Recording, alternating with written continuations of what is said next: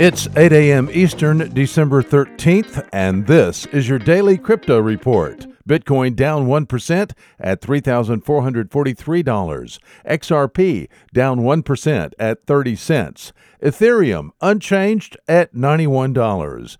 These are your leaders by market cap.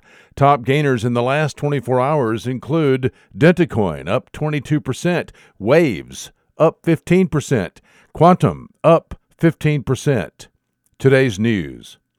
According to a Reuters report, Alliance Global Investors CEO Andreas Utterman called for a complete ban on cryptocurrencies at a conference held in London.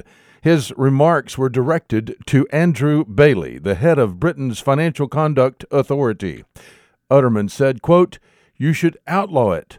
I'm personally surprised that regulators haven't stepped in harder," unquote. Wow. Basis, a major U.S.-based stablecoin project, is shutting down operations and will return most of the $133 million raised from investors. It was announced yesterday. Basis investors included major venture capital firms Bain Capital and Andreessen Horowitz. Basis is reportedly shutting down over regulatory concerns stemming from one of the token types Basis wanted to deploy.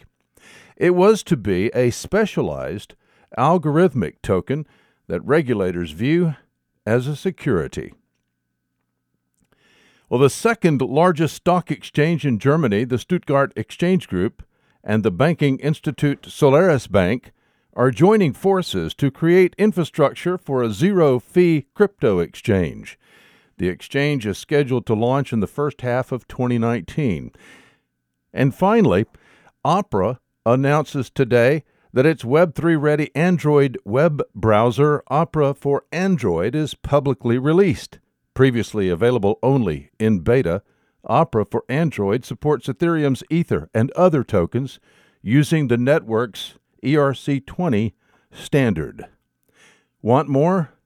Visit us at dailycryptoreport.io for sources and links. Find us on social media and everywhere you podcast under Daily Crypto Report.